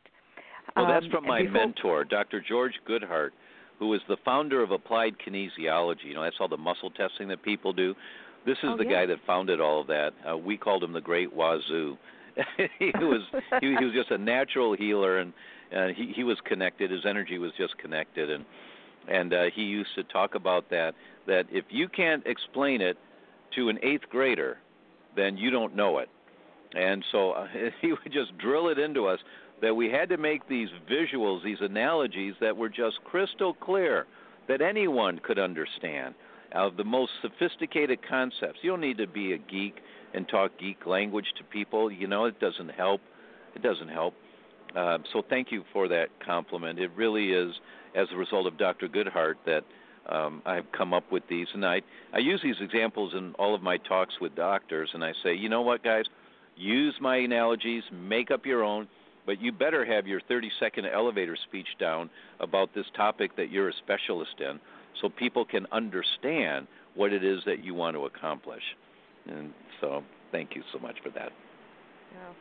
Well, teachers have to know how to communicate. It's not just, recitation of what you know. You have to, get it in their brain so they can assimilate and integrate it. Yes. So at this time, I want to let everyone know that our switchboard is open. If you have a question or comment for Dr. Tom, if you're already on the switchboard, then all you need to do is press 1 so that we know you want to come on the air. And if you're listening on the computer, the number to dial is 917-889-8292. And then once you're in, press 1. And we have a caller actually. What do they say in baseball? On deck. Well, as soon as they come to the through the screen room, then we'll have our first caller. But I have 2 questions myself, and I want to make sure that I heard you correctly.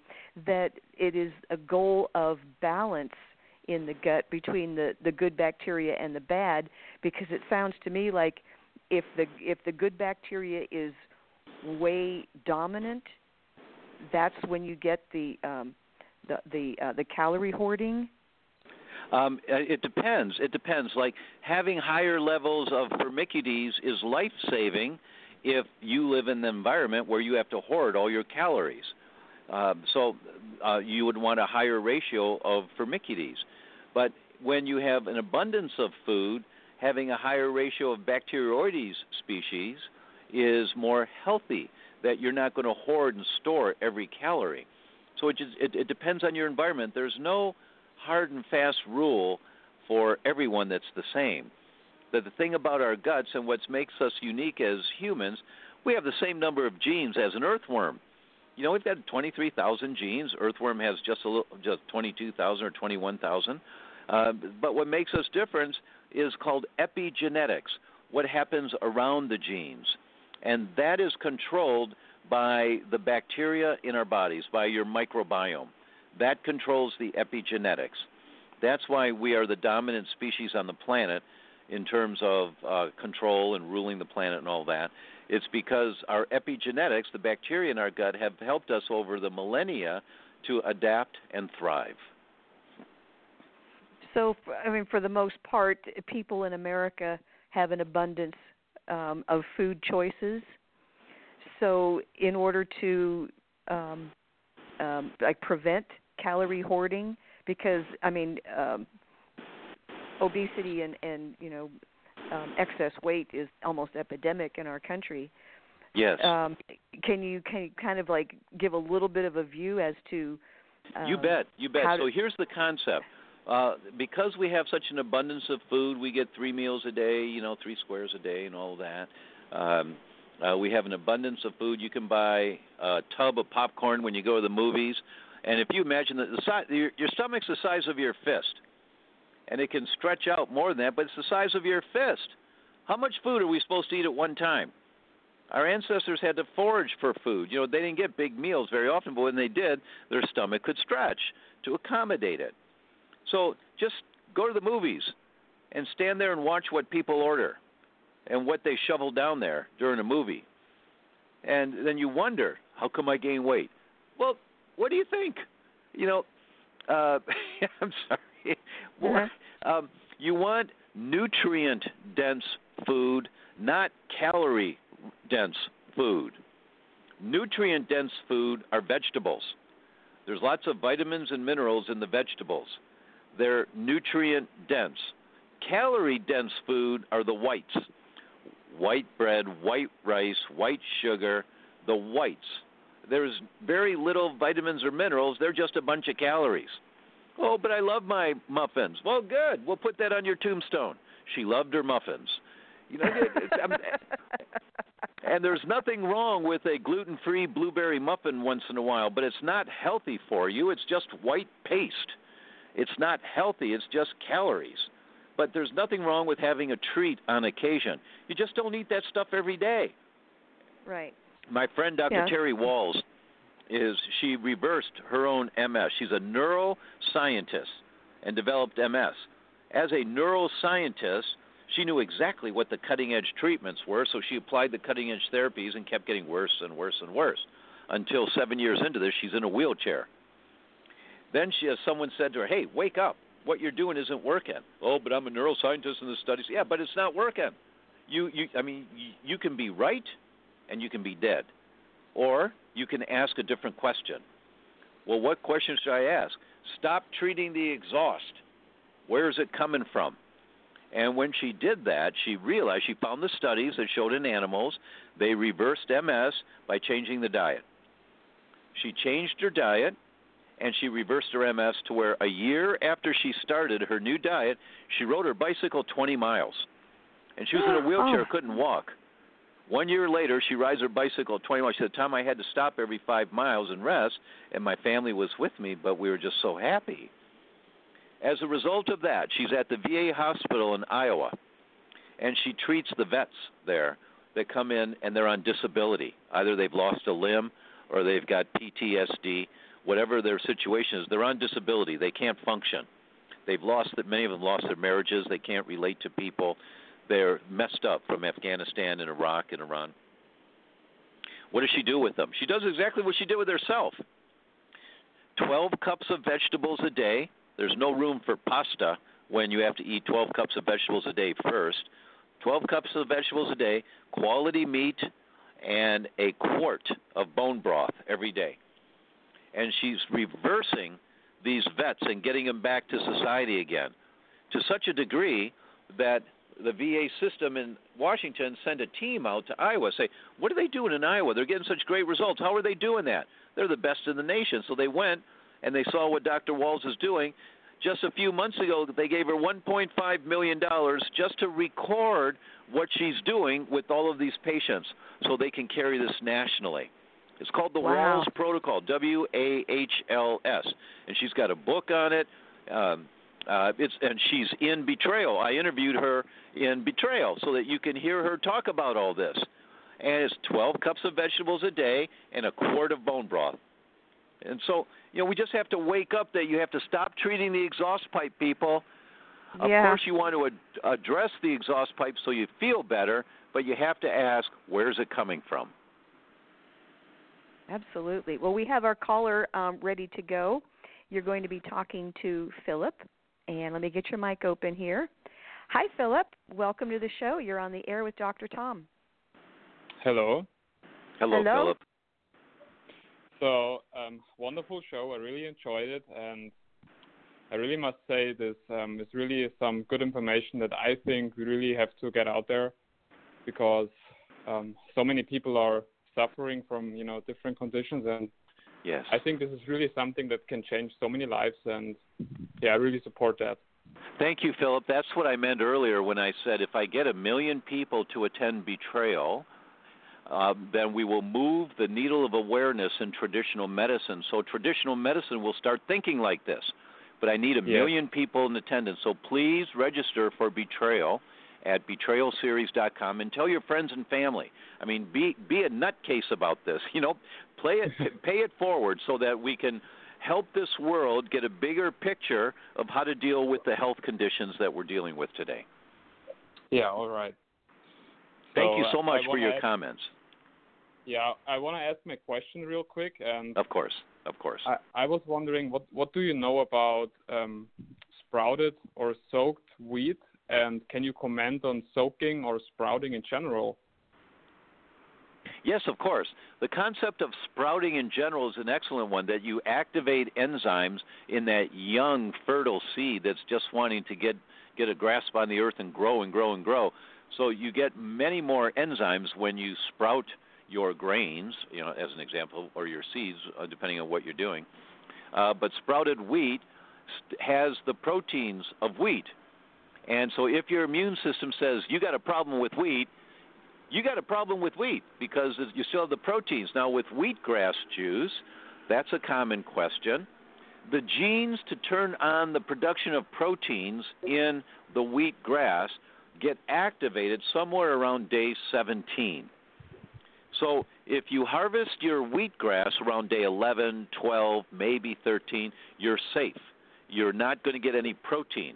You're just going to get the chlorophyll and the active enzymes and the healthy, vibrant components of wheatgrass.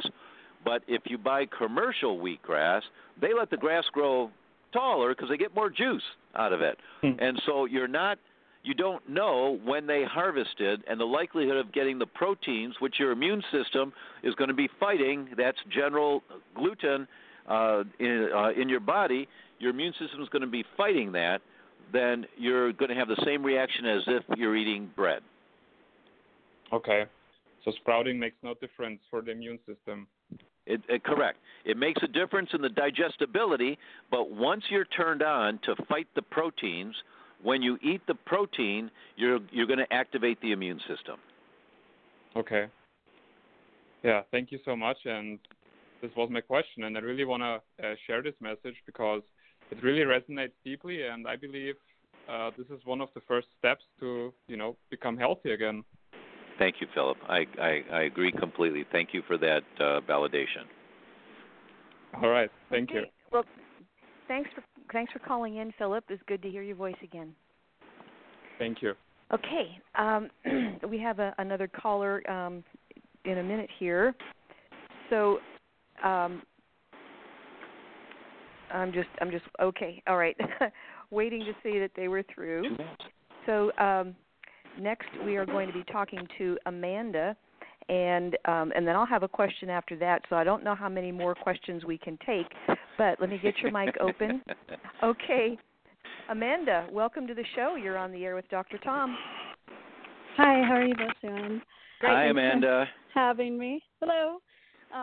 I'm calling in because I actually have Hashimoto's, and I've been doing a lot of research, about gut health, and just recently, a few days ago, I ran across some articles about fasting and how that could potentially improve your gut health and perhaps your autoimmune disease, and I wondered how you felt about that, your perspective on that. Yeah, fasting is because you stop throwing toxins in there, and your body has a little stronger chance of detoxifying whatever's in there. That's why fasting is one reason why fasting is so helpful. When you have an autoimmune disease already, your body is in a deficit, right? Your immune system is killing off your thyroid. And so to put it under more stress is not a great recommendation. What we've done with a lot of patients is that we give them some extra support for detoxifying. There's some great protein powders that do that. One is called Ultra Clear and Ultra Clear Plus, and you find those online most anywhere. They're detoxification protein powders that help.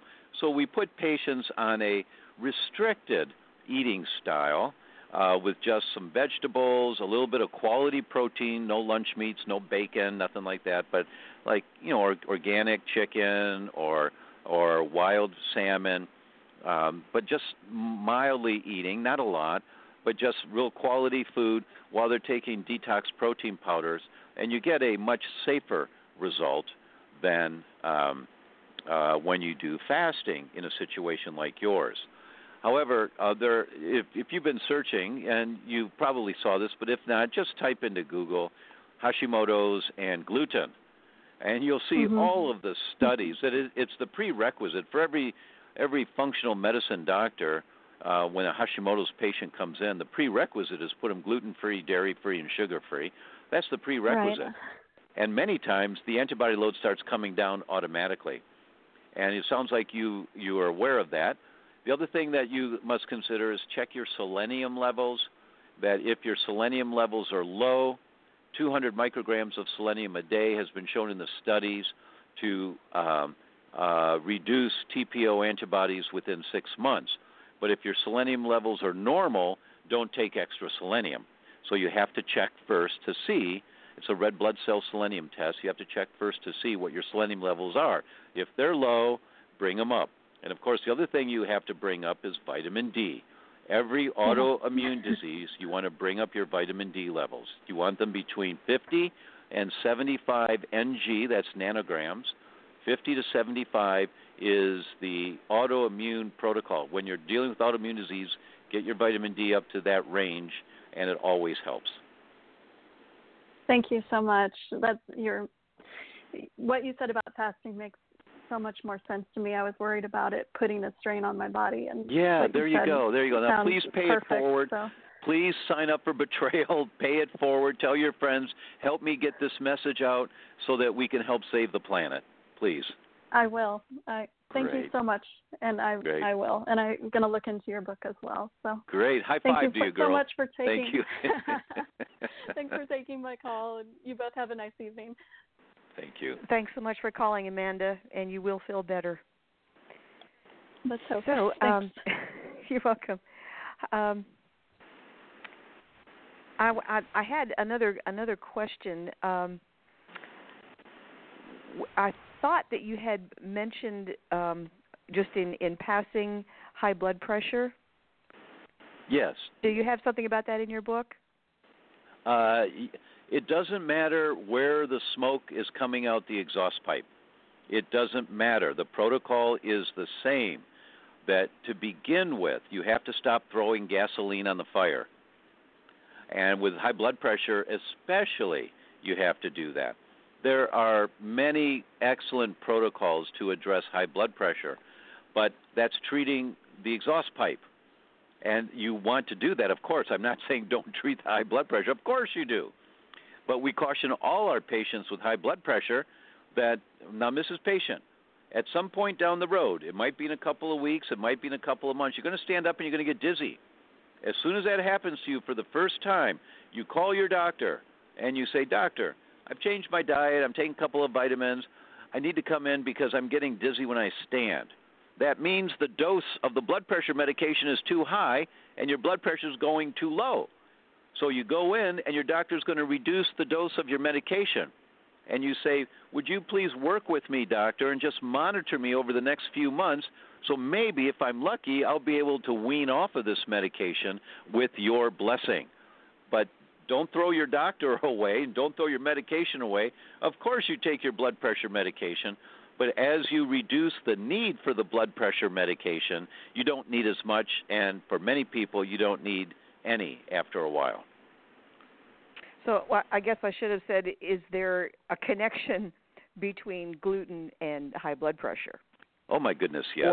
If you just Google gluten and high blood pressure, you'll see the studies. And if you want the studies directly, you go to PubMed, stands for Public Medical Information, PubMed.gov. It's the National Library of Medicine, and it opens up on the search engine. And just type in gluten and high blood pressure and see what happens. And you will, oh my gosh, look at this. So, yes, there is a connection. I don't think I told you this story. I was going to tell it to you, but I didn't tell it to you. And that is, in most of the talks I give now to different doctor groups, I start with this case study. This is a 3-year-old girl that was diagnosed with celiac disease. That's a gluten sensitivity that manifests in the gut, and it chews up your gut. And in order to diagnose that, the doctor had to do an endoscopy. That's a tube down the mouth, down the throat, into the stomach, into the intestines, and they look at the intestines and they pull out a little piece of intestines to look at under a microscope. By the way, I just went to PubMed.gov and typed in gluten and hypertension as high blood pressure, and there are 36 studies that just popped up immediately, 36 on that. So this little girl, when they did the endoscopy to see that she had celiac disease, the doctor said, there's something wrong with your daughter's eye. You need to see an ophthalmologist right away. I'm going to get you in with an ophthalmologist. So they were in the ophthalmologist's office the next week, And after being, so the ophthalmologist takes a picture of the eye, and you see the picture in the medical journal article. Little girl's looking down, her pupils looking down, and they lift up the upper eyelid. And so in the upper part of the eyeball, you see this ugly, mucousy tumor with blood vessels going to it on the surface of the eye. It's called a conjunctival tumor. So the authors wrote they thought this was Kaposi sarcoma. That comes from HIV. That's cancer from HIV because mom was HIV positive. But the little girl was not HIV positive. So they said, what is this? We don't know. Well, parents, we're going to have to do a biopsy of your daughter's eye. And we're going to have to put her under a general anesthetic to do that. The parents said, no. Our daughter had a general anesthetic last week for the celiac diagnosis, and she had a reaction to the medication. She hasn't quite recovered yet. We need to wait a little bit of time to let her body recover, then we'll come back in. So they came back the next week. The doctor's about to put her under a general to do the biopsy of the eye, and he takes a look at the eye and he says, wait a minute. And he pulls out the picture. Thank God he had taken a picture the week before. He pulls out the picture, and he says, this eye is better. So it was, he said, let's just watch this. And he had him come back a number of times to watch it, and it kept getting smaller and smaller and smaller until 2 months later, the tumor was gone, completely gone. So they wrote their article, said, we thought this was Kaposi sarcoma, and then we were going to do biopsy to identify what type of cancer it was, and on a gluten-free diet, it went completely away in 2 months. 9 months later, it had not come back. We decided to write this article. So you reversed cancer in the eye, a conjunctival tumor, diagnosis Kaposi sarcoma on a gluten-free diet. Is there anything that might not be helped by a gluten-free diet? No, there is not. It would be very foolish to say everything is caused by gluten sensitivity. That's nonsense. But it's rational to say anything may be caused by a gluten sensitivity. It just depends on where the weak link is in the chain. You keep throwing gasoline on the fire, you're going to break at the weakest link, wherever it is, including hypertension, including skin problems. It doesn't matter what it is. Wow. You have such a grasp on the big picture while still being able to keep all the details organized. I love that. Oh, thank you. That really is the gift that I got from Dr. Goodhart, and I've been practicing this for 30 years, and it's really my message, This is my passion in life, is to get this message out. This book is 30 years of my life to carry this message out. And now betrayal, if everyone helps me, if this radio station helps me, and all of the listeners help me, and you carry this message out, if you think what I'm saying makes sense, please go out of your way to get people to register for this. The more people, the better. I know I was told there's 500,000 people listening to this interview or who will hear this interview. Please register for Betrayal. You'll be so grateful you did. We did a soft launch of Betrayal, meaning a sneak peek, and we did it just to my list and a couple of other people, and so we had 26,000 people that attended. And I read the comments every night. There were thousands of comments that came in. People were crying. They were just so grateful. 3 people said, I'm not going to commit suicide because I have hope now. Thank you so much. And that brings tears to my eyes. So it's free. It's free. I'm not making anything on this. It's free. So please consider registering and get your family and friends here. Go out of your way. Be a thorn in the side for people you think that aren't happy with the health that they currently have. If we get 1 million people, we will move the needle of awareness in traditional medicine, not alternative medicine, in traditional medicine. We'll move the needle of awareness so that January of next year, so many more journals are going to be talking about this concept of what's called the prodromal period, the early period of autoimmunity. I'll give you the example of what that means because it's worth understanding.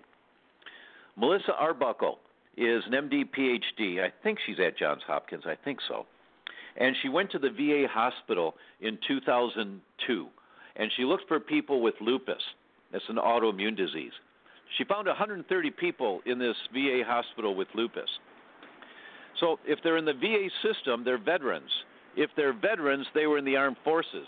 If they're in the armed forces, they had their blood drawn many times when they were in the Navy or the Air Force. And what most people don't know is the government's been saving all of that blood since 1978. They've got tens of millions of samples of our service people's blood. So Arbuckle went to the VA and asked for permission to look at the blood of the currently diagnosed lupus patients when they were healthy back in the Air Force or the Navy. She got permission. What did she find out? Every single lupus patient. Now, there are 7 antibodies to lupus, 7 different antibodies that may cause lupus. Every single patient had the antibodies elevated 5 years, 7 years, 9 years before they ever had a symptom. And that just makes sense because when the antibodies are elevated, you're killing off tissue. And you have to kill off enough tissue. It takes years. You have to kill off enough tissue before you get symptoms. And then when you get symptoms, you eventually go to the doctor, and it took 6 months to 2 years to get a diagnosis after they got the symptoms. But when did they get lupus? They got the diagnosis of lupus when they finally went to a doctor that knew what it was. But when did they get lupus? They got lupus years earlier when the antibodies were elevated. That's called the prodromal period. When your antibodies are elevated, killing off tissue, remember I said Alzheimer's is a decades-long process? The antibodies are elevated, killing off tissue years before you ever have symptoms. You just have to kill off enough tissue that you start getting symptoms because the organ can't function very well anymore. So that's the prodromal period. That's what's going on for all of us. That's the weak link in the chain. When you find out what the weak link is in your chain, then you can say, whoa, I need to do something about this. This is what's causing the black smoke coming out my exhaust pipe as symptoms. This is it. How do I fix this? And that's the question that we need to ask is, how do I fix where it's coming from? Is wheat the only source of gluten? No, that's a really good question. Gluten is not bad for you. Bad gluten is bad for you. That gluten is the name. Gluten is the name of a family of proteins. There's gluten in rice. There's gluten in corn. There's gluten in quinoa. There's gluten in buckwheat. But it's the gluten in wheat, rye, and barley that is the problem. Those are the proteins that the human body doesn't have the scissors to break down. The gluten in corn, some people are sensitive to corn. That's true. But it's a different discussion. It's not this discussion about gluten sensitivity. It's really the wrong word to use, gluten sensitivity, because there's gluten in other grains also, but that's what we're stuck with, is that word. Okay. And, I mean, is there a lot of gluten-free products that I've tried, they really, they don't taste good. They taste like cardboard. They taste like cardboard. Yeah, I was going to say that. But is there, if you made bread out of you said like buckwheat or rice or something like in my that, book, you would not. In my book, there's there's a whole section on recipes. There's great recipes for cookies, for bread, for sandwiches, for pancakes. They're delicious. Now, don't think that they're healthy for you. Now, actually, most of them are. Like the tiger nut cookies are really good for you because it's nut flour and it's high in protein. But the gluten-free products in general, the gluten-free spaghettis and the pastas and stuff, there's some good-tasting ones out there now, but there's not nutrient in it. They're not enriched. They're not full of vitamins and minerals. They're calorie-dense, which is what contributes to weight gain. So having a little pasta once in a while, I have pasta about once every 2 weeks. I'm half Italian. I grew up on this. My grandparents used to make ravioli and spaghetti and, everything. And so every once in a while I like to have some. It's fine. You just can't have this stuff every day. What you have to have every day, as Terry Walls will tell you, 12 cups of vegetables a day, a quart of bone broth, some healthy proteins, healthy meats, grass-fed beef, free-range chickens, things like that. And you're much, much safer. Wow. We're going to have you come back on because we're just about out of time, and I'm sure there's a lot more that we could learn from you. But I want to take the few minutes that we have left and reiterate November 14th through the 20th. Register at betrayalseries.com, and each one of you listening, tell at least 2 other people to do the same thing. Please. And all of us at Amazon get the book, The Autoimmune Fix. And as Dr. Tom said, this is not about revenue. It's about getting the word out there because we are being poisoned slowly. Yes. All of us. Exactly right. Exactly right. And write a comment on Amazon. Write a comment, please. Anything you want to say. Well, anything is fine. Whatever you want to say there is fine. Just come from the heart and it'll be good.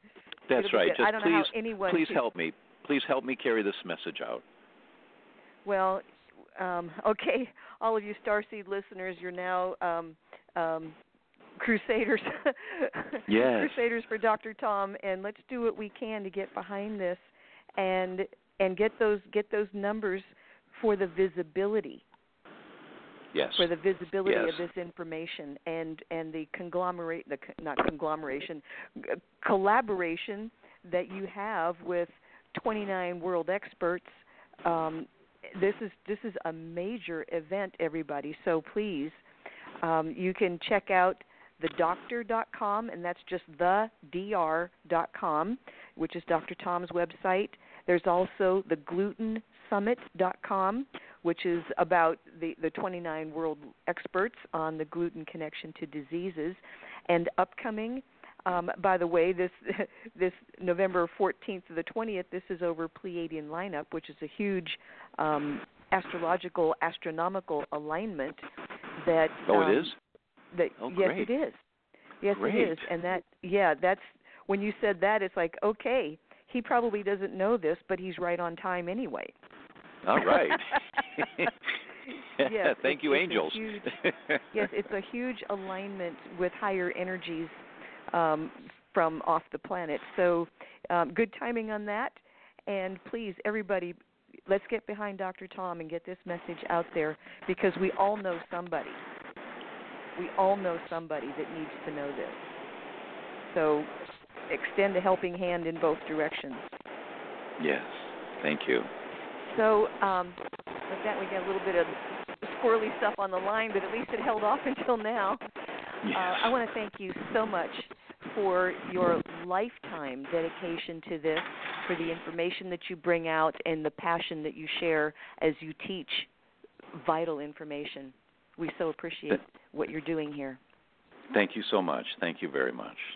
You are welcome, and I'm serious. You need to come back. So get with Lavendar, and maybe after the betrayalseries.com, let us know how that goes. You can come back just for a few minutes and keep us updated on what's new with you. Good, I will. Thank you so much. You are so welcome. And now from all of us here at Starseed Radio Academy, I thank you so much for listening. We will be back next week. And every day, please remember to count your blessings and live in grace. Good night. Good night, everyone.